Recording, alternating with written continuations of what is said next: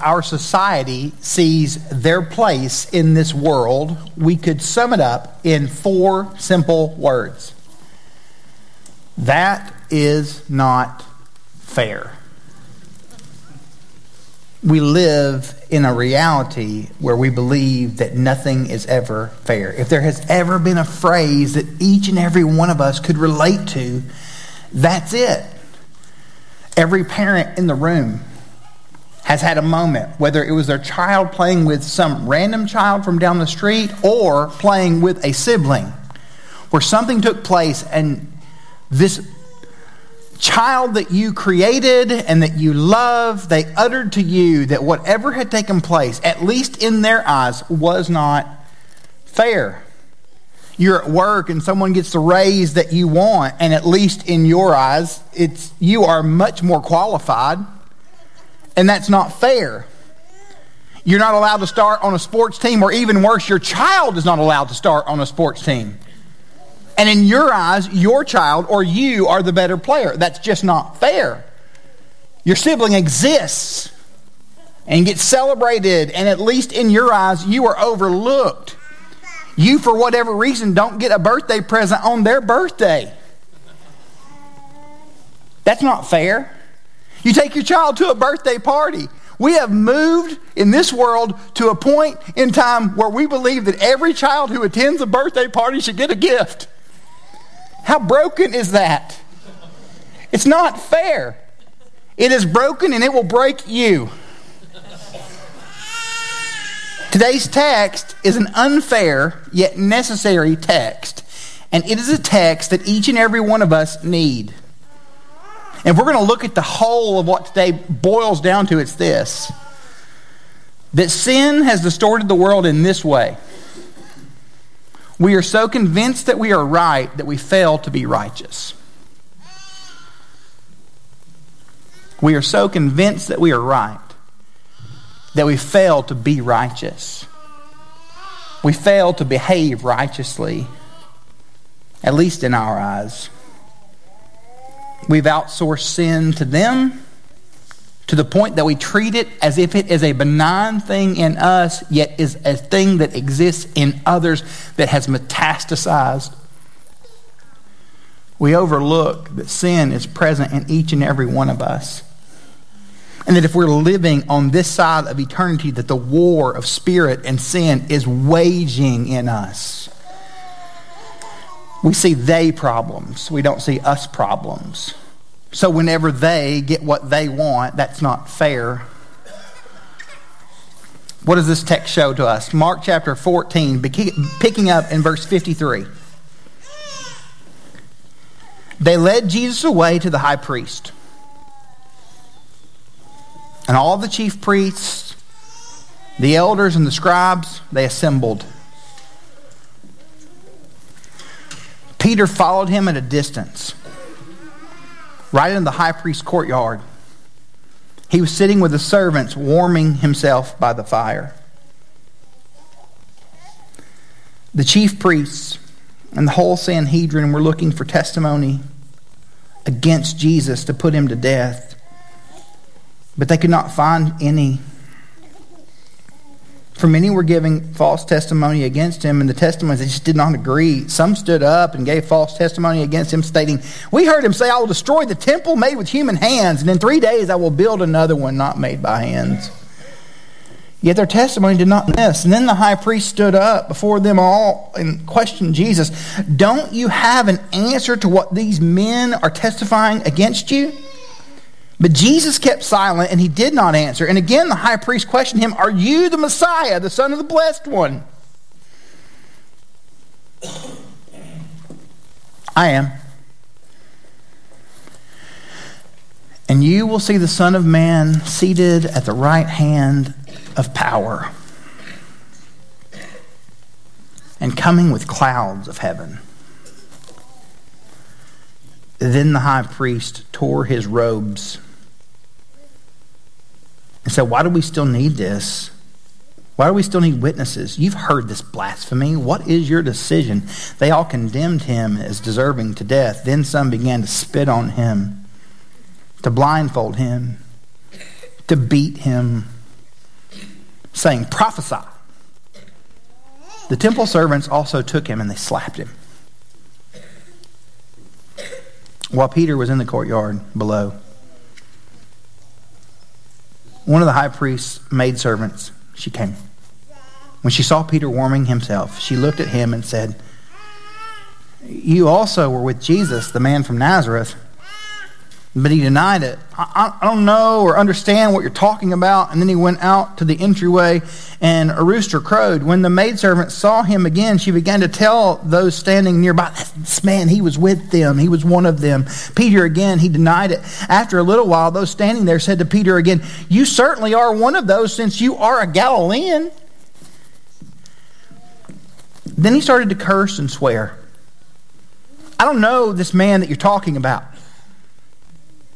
Immediately, a rooster crowed a second time.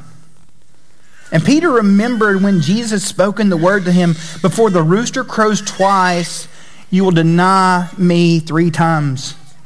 And he broke down and he wept.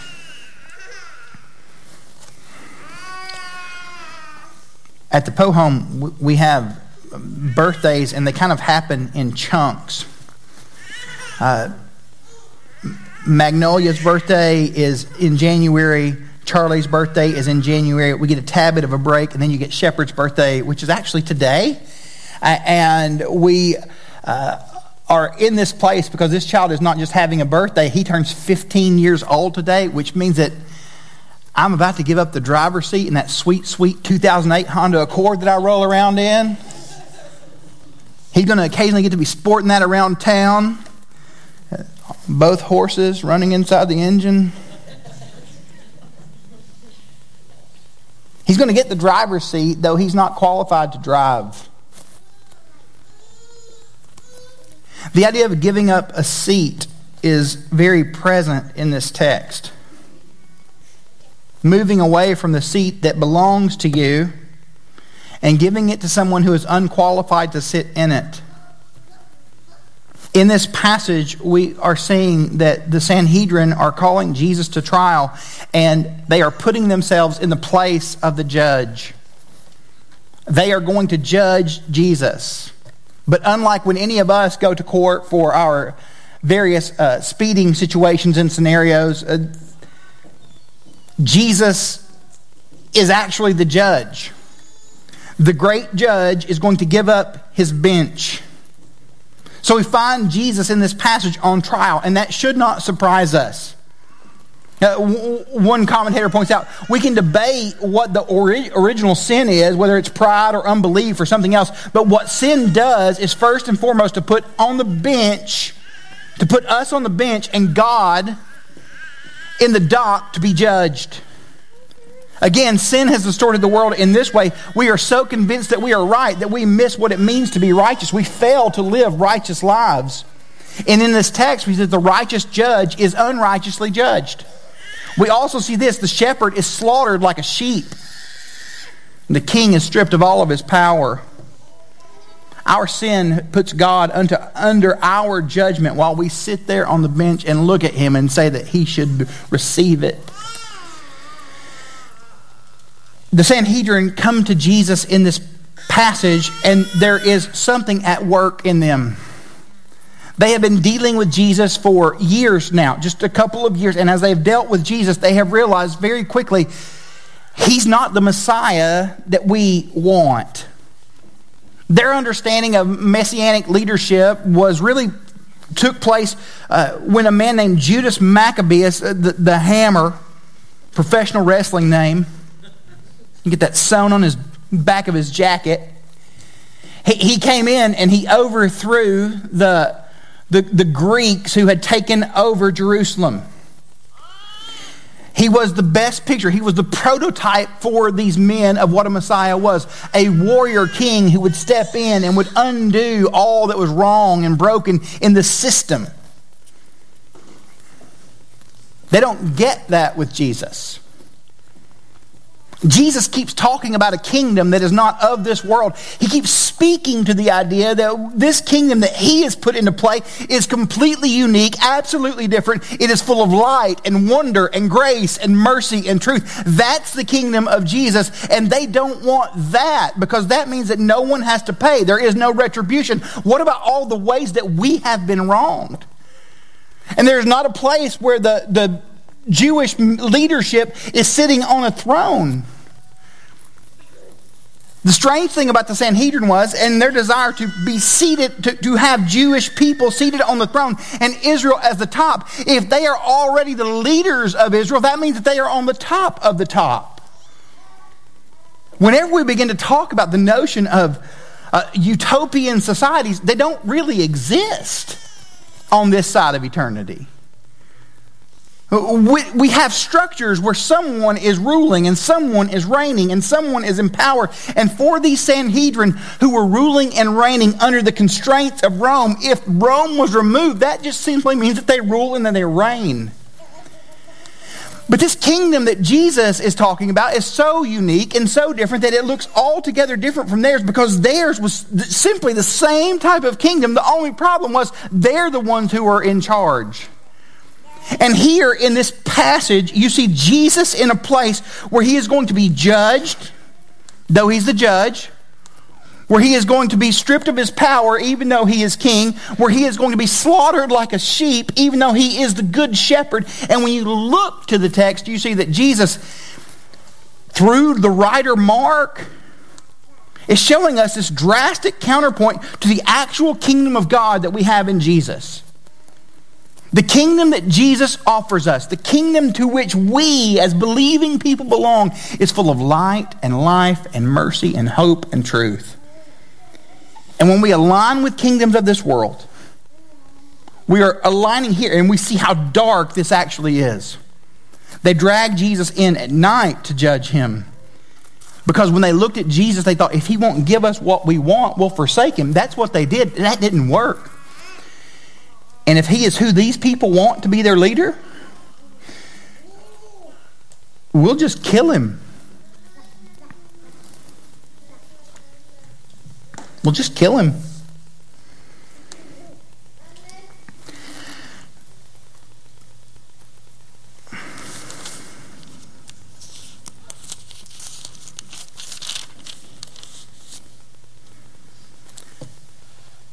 They took him to meet with him at night.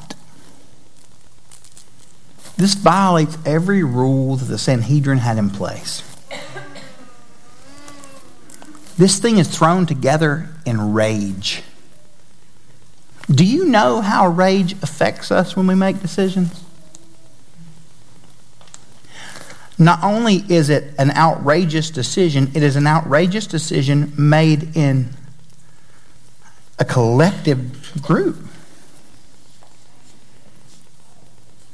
As you read through Mark's account of it, you can hear the tone of their frustration with Jesus.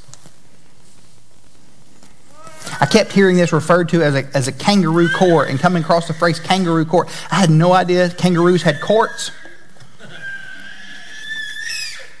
And then I read, so imagine this, your place of business, whatever that is, we'll call it a chemical plant, has policies and infrastructure. But you don't agree with those policies and infrastructure because you know better. I mean, I understand they're in charge, but we've got spreadsheets. We've got a Google Doc, a Google Sheet. You know better. And though there is an infrastructure in place to which you are supposed to follow, you've been whispering and murmuring and mumbling around your little group of friends, and you decide that you're going to usurp the power and the authority of your leadership. All hypothetical. So you call in a few people. You call in people that you like, that you agree with, that are on your side. You call in some people that you don't like. You call in people from the other side. Whatever the other side is, you guys need to work through that in your own plants. And all of you together decide what you're going to do and why you're going to do it. And you guys make a decision that you don't have the right to make, and you make decisions without any jurisdiction whatsoever. That's what they have here. This trial of Jesus is supposed to happen during the day. It happens at night. The conversations they're going to have with Jesus, they keep calling people to testify, and no one has a testimony. None of it lines up. They can't agree about anything. He's tried at night during a festival. A verdict is announced immediately without waiting for a second or a third hearing on the next day, even though that's supposed to take place. The witnesses are encouraged to testify falsely, and their testimony is contradictory. There's a charge of blasphemy. It's made for claiming that he is the Messiah, not for uttering the divine name. The Sanhedrin put themselves in the seats of the judge. And when we put ourselves in the seats of the judge, we put ourselves in the place of God. Do you really want to be there? Because if we are putting ourselves in the place of God, we are saying that God is not. When we remove God from his throne, we are saying that we ourselves are God. We are functioning in that capacity. They led him away to the high priest and all the chief priests, the elders, the scribes. They assembled. Peter followed him at a distance. I love that about Peter, because he, to the best of his ability, is fulfilling his promise. Because what had he said to Jesus in our last gathering? Even if the rest of them fall away, I'm with you. So as they're dragging Jesus in, he's following him. They've celebrated Passover, and the perfect lamb is slain in our place. That's actually what they were foreshadowing in that celebration. It reminds us of what we see in the book of Zechariah, that they will strike the shepherd and the sheep will scatter. We know that. It's in the book of Zechariah. When you strike the shepherd, the sheep will scatter. And the disciples here, in the most literal sense, have scattered away from Jesus. How much are we like that? Oh, and it makes sense. This man is a convicted felon, even if the conviction is poor. Rational people do not follow convicts. Crazy people follow dead convicts. The chief priests and the whole Sanhedrin are looking for a testimony against Jesus to put him to death. They couldn't find any. There was nothing for them to say, nothing for them to do. The testimonies keep being mismatched, not aligning, not agreeing with one another. The high priest stood up before them and said to Jesus, "Don't you have an answer to what these men are testifying against you?" Verse 60. He was silent. He did not answer. Let's not miss the underlying foreshadowing of who Jesus actually is in the passage. Because we have just celebrated Passover, where a lamb was slain, it takes the sin of the people upon it. You have Jesus, the good shepherd, who stands in the place of the sheep in front of the high priest and the Sanhedrin. Jesus is taking upon himself the place of the lamb led to slaughter. Again, after Jesus says nothing, he said, "Are you the Messiah, the Son of the Blessed One?" You can read this a couple of ways. One is, do you really think you're all that special to God? Do you really think he cares about you that much? On top of this, it's a reference to the book of Daniel, chapter 7. If he says he's the Messiah in Daniel chapter, in reference to this story, then we see that he is taking upon himself the place of God. That is what they will accuse him of. That is what they will convict him of. That is what they will condemn him of. If he says that he's the Messiah in the story, it also does another thing. It lets these men know who they are. Because in that prophecy in Daniel chapter 7, you have two things at play. You have the Messiah, and then you have those who were wolves, monsters, beasts, attempting to undo the power of the Messiah. And if Jesus says he's the Messiah in regard to this reference, it is letting them know, this is how I see you. The Sanhedrin are in this unique, peculiar place because they are supposed to be shepherding God's people, yet they are actually monstrous beasts from Daniel's prophecy. How weird is it that when God doesn't deliver? How weird is it when God doesn't deliver things the way we want Him to? What does it make us feel? Now I know the background of most of our folks in here, and we don't like to align ourselves with our feelings. The problem is you have them. All of us do.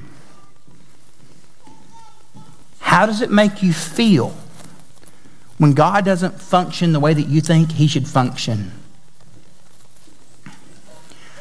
Are you the Messiah?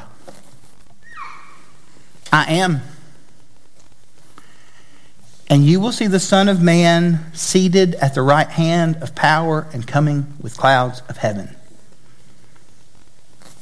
If that's who Jesus is, then every one of these men is an enemy of God. They have been insulted. This is problematic because when we see ourselves as God, that means that everything that anyone does to us is blasphemy. Christ lets them know very quickly that He will be vindicated. Immediately He will be vindicated because He is going to be at the Father's right hand. An ultimate vindication is this: He will return to judge the living and the dead. When we read through a passage like this, there is a tendency to blame those who are at work and miss that the problem of their sin is the problem of my sin and your sin. Their desire to attempt to function as God because they believe that they knew better than Jesus is not something that is limited or isolated to the Sanhedrin. My desire to function as God is just as problematic, and that sin is what has put Christ on the cross and even made the cross necessary. Our sin is present in this text. Your sin and mine. In the belief that we could be a better God than God. They accuse Jesus immediately. He's a false prophet. He's threatened to destroy the temple. He's calling himself king. He is speaking ill of us. That is blasphemy. Which is technically not.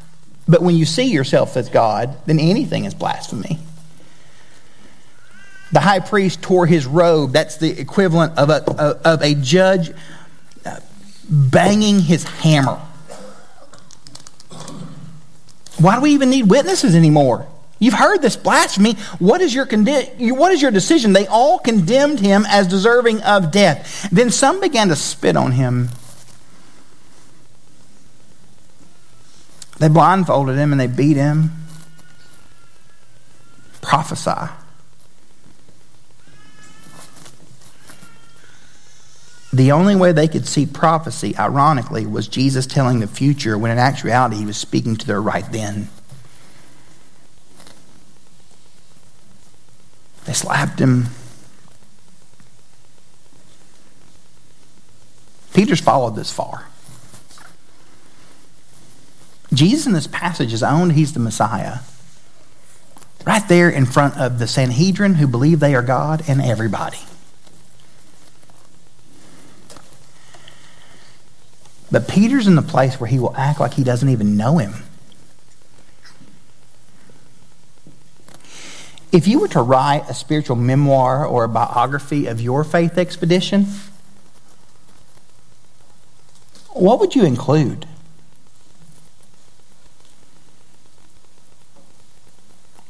What would you leave out? Peter in this passage is in a unique place in comparison to these men because he sees Jesus in a similar way because he wants Jesus to accomplish what he wants him to accomplish. And his thought pattern is, if he won't be who I want him to be, I'll just abandon him. If he won't do what I want him to do, I'll just let it go. We can't really know what's taking place in Peter's heart. All that we can know is what's taking place in their midst. And while Jesus, these passages, they work side by side. This is simultaneously. While Jesus is being beaten by guards, Peter is sitting between them. The ear guy's probably not there. I'll be honest, if you chop my ear off, I would recognize you, but nobody recognizes Peter here. I would know the guy who chopped off my ear. While Peter's in the courtyard, one of the maidservants came to him. She saw Peter warming himself, and she looked at him and said, "You were with him, this man from Nazareth." Now we know, if we've been around places like this, that Nazareth is a big part of the story, but for them, it's, you're from over there. We know because of your accent. You don't sound like you're from around here. There's this urban legend that when a church that meets on Dixie Drive was looking for a pastor, one of the elders' wives, this is really just a legend, rumor, told her husband to listen to a sermon, and he said, "I can't listen to that every Sunday." "Thank you so much, elder." 6 years deep, baby.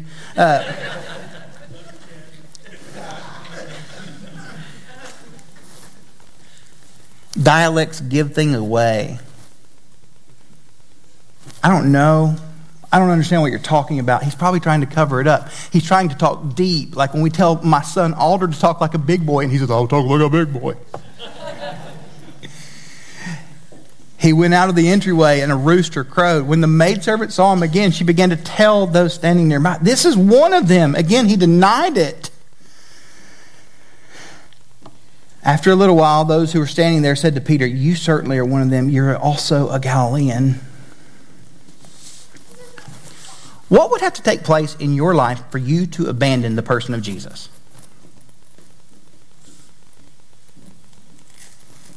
What thing do you want that you would not get that would cause you to say, "I'm done with this. I'm out. I'm walking away. I'm finished"? I love when we sing songs about him holding us fast, because if he doesn't hold me fast, I let go quick.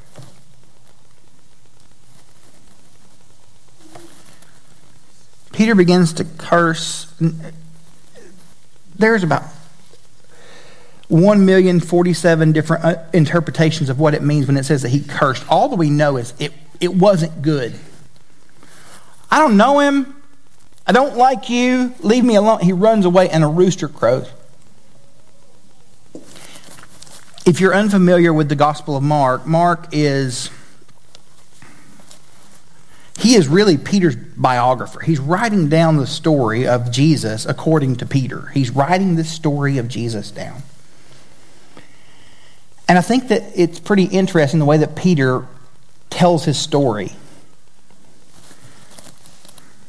because of how ashamed he is by the sin that is present there.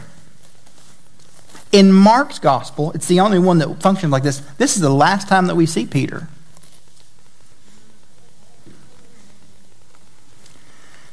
That's how he sees himself, as the one who turned his back on Jesus. Eventually, he'll get everything together, and he'll write in the book of 1 Peter on the other side of the resurrection, where he realizes, knows, and sees that everything that Jesus had planned was better, because Jesus is always better. That Jesus sees him in ways that he doesn't see himself. So I don't know how far you are from the Lord, and if you believe yourself to be way far gone, I'm just glad you're here today. But for believing people who have given up and are walking away, and you're just going through the motions of showing up at this place on a Sunday morning, when God looks at you, he doesn't see you at your worst. He sees you at Christ's best. And because God sees you as Christ's best, he can say to you that you are a royal priesthood, a holy nation, a people who belong to God. God sees you in that way. Now, if you're here in this space and you've never placed your faith or trust in the person of Jesus Christ, those of us who are outside of relationship with Jesus are in the place where we are judging the judge, where we are saying to Jesus, I know better than you. And it's all of us. At some point, you have said to God Almighty, I know better than you. If you are not walking with Jesus right now as a follower of Jesus, you are saying, I know better than you. You are putting yourself in the seat of the judge as you look at the great judge. You are a lamb who you deserve to be slain for your sin, and you are looking at the good shepherd and you are saying to him, I don't care about your care. I don't love your love. Your guidance doesn't matter to me. We are looking at the king and we are saying, I will not give up power to you. We are putting ourselves in this place where we tell God we know better than you. And I pray that God would convict you of that, because if you are not convicted by the power of His Spirit as to what it means to know and walk with Jesus, then you will be separated from God on top of forever on top of forever. But God is even inviting you right now by His providential grace, general grace that He expresses. God is inviting you, if you do not know Jesus, to know Jesus. To accept His death in your place. Because if He does not die in your place, then you will never stop dying.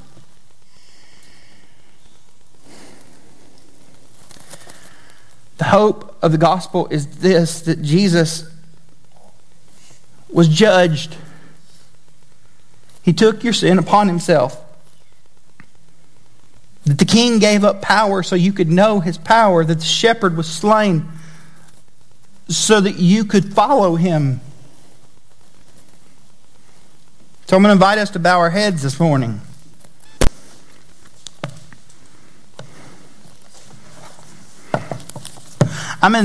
In a moment, I'm going to be in the back right-hand corner of the room. My right hand, your left-hand corner. If you are not a believer in Jesus, I want you to know this. Jesus cares for you. Jesus died so that you could know Him. Jesus descended from heaven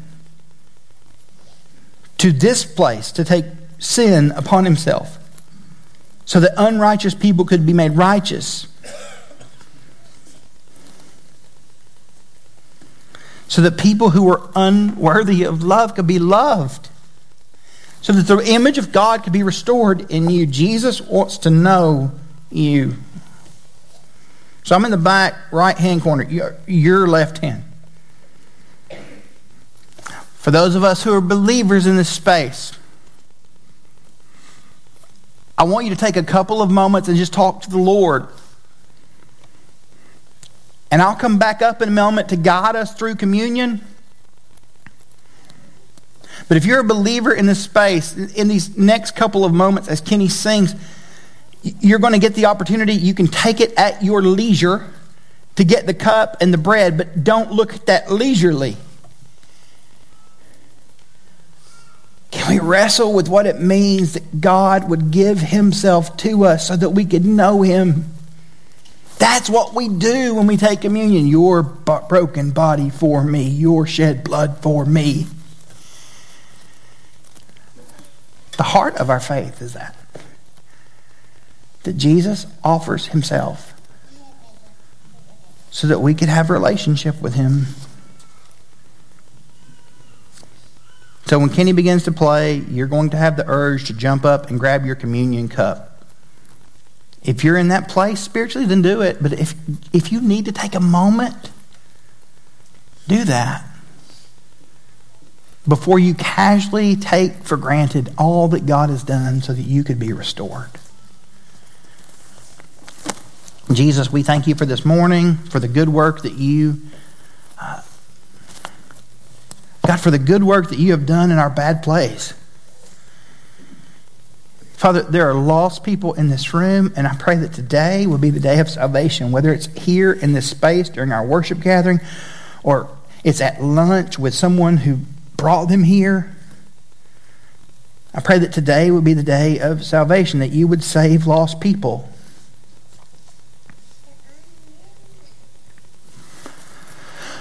Father, I pray over our family of faith here at Grace. Lord, we all know, Lord, I have moments in my life where I think I know better than you. I pray that I would repent of that. And I would turn from me and I would turn to you. Convict us, Lord. Let us wrestle with our sin that you have already put to death. And see how we can walk in a way that looks like light.